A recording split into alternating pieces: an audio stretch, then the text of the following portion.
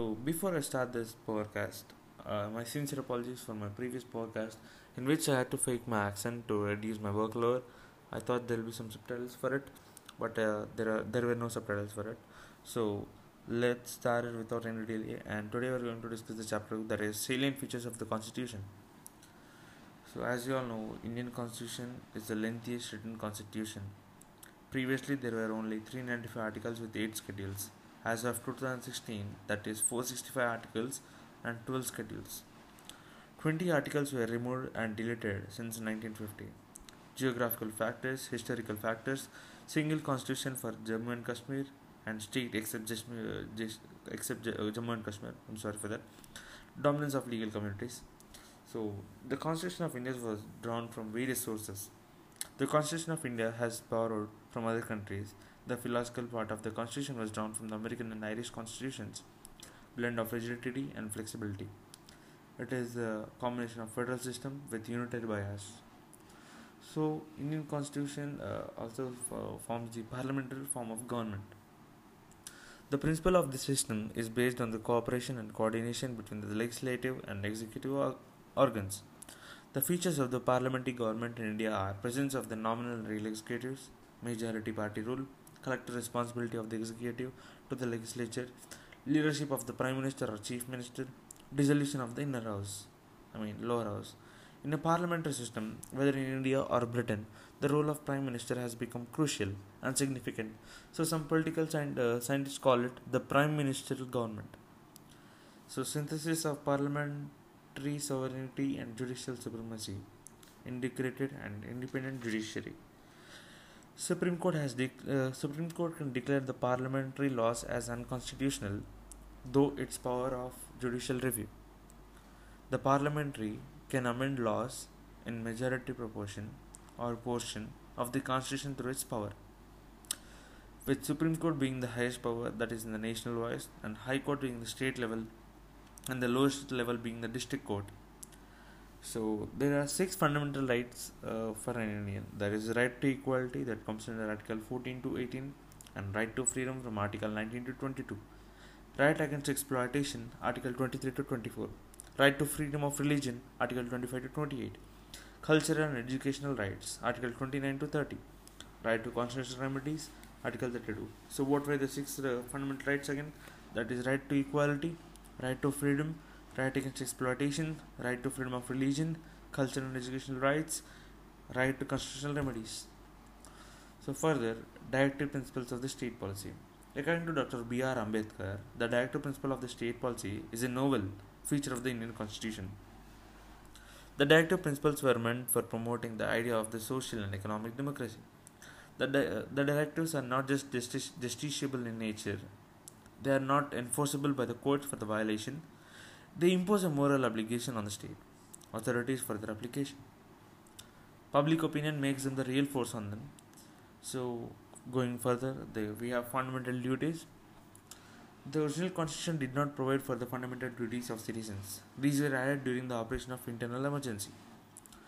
There are 11 fundamental duties. They are to respect the constitution, national flag, national anthem, to protect sovereignty, unity and integrity of the country, to promote the spirit of common brotherhood amongst all people, to preserve rich heritage of our composite culture.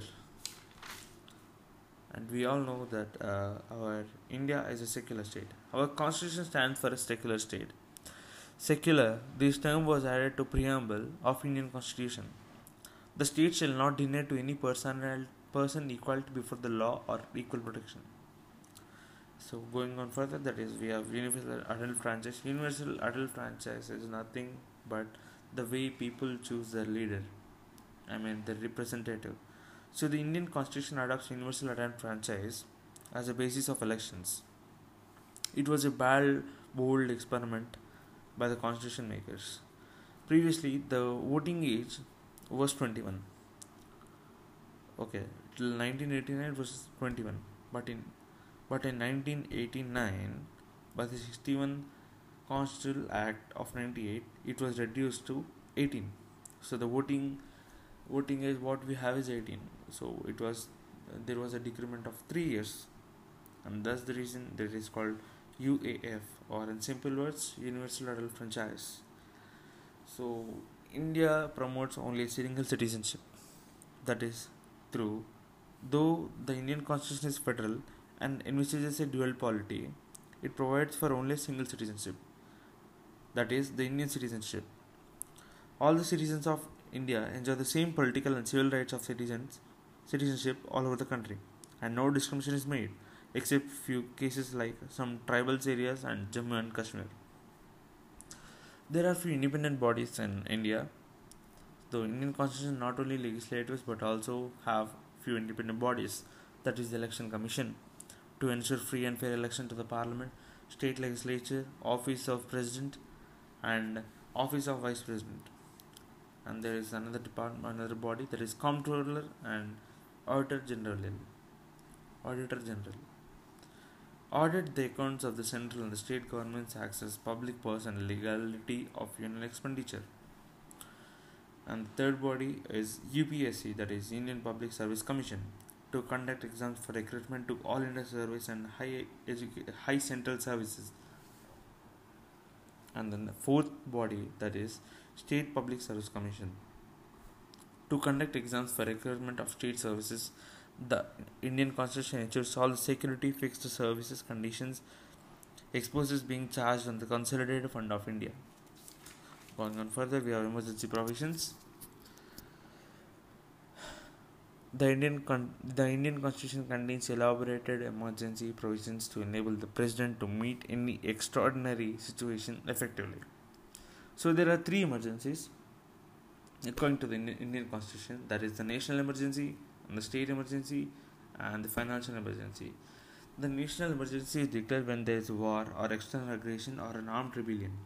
The state emergency is declared when it is a failure of the constitutional machinery in states. And a financial emergency, as you all know, threat to the financial stability or credit of India.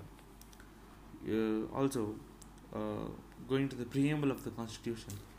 So the preamble of the Constitution is something like the American Constitution was the first to begin with the preamble. N.A. Palkiwala called the preamble as identity card of the Constitution. I can repeat again. N.A. Palkiwala called the preamble as the identity card of the Constitution. The preamble of the Indian Constitution is based on objectives resolution, that is drafted and moved by Pandit Nehru. Ingredients of the preamble. It contains the source of authority of the Constitution, nature of the Indian state, objectives of the Constitution, date of adoption of Constitution is November 26, 1949. I'm going to go it again. The day of adoption of the Constitution was November 26, 1949. So, India is a sovereign country. So, India is neither dependent nor dominion on any nation.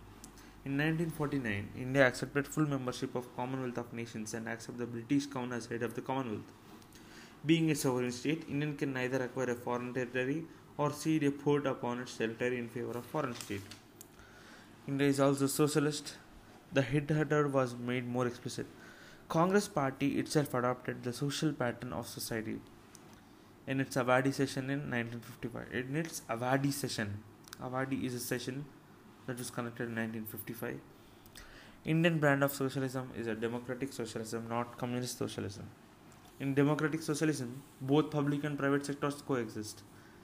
LPG, that was introduced by Manmohan Singh and P.V. Narasimha Rao, diluted the social credentials of Indian state.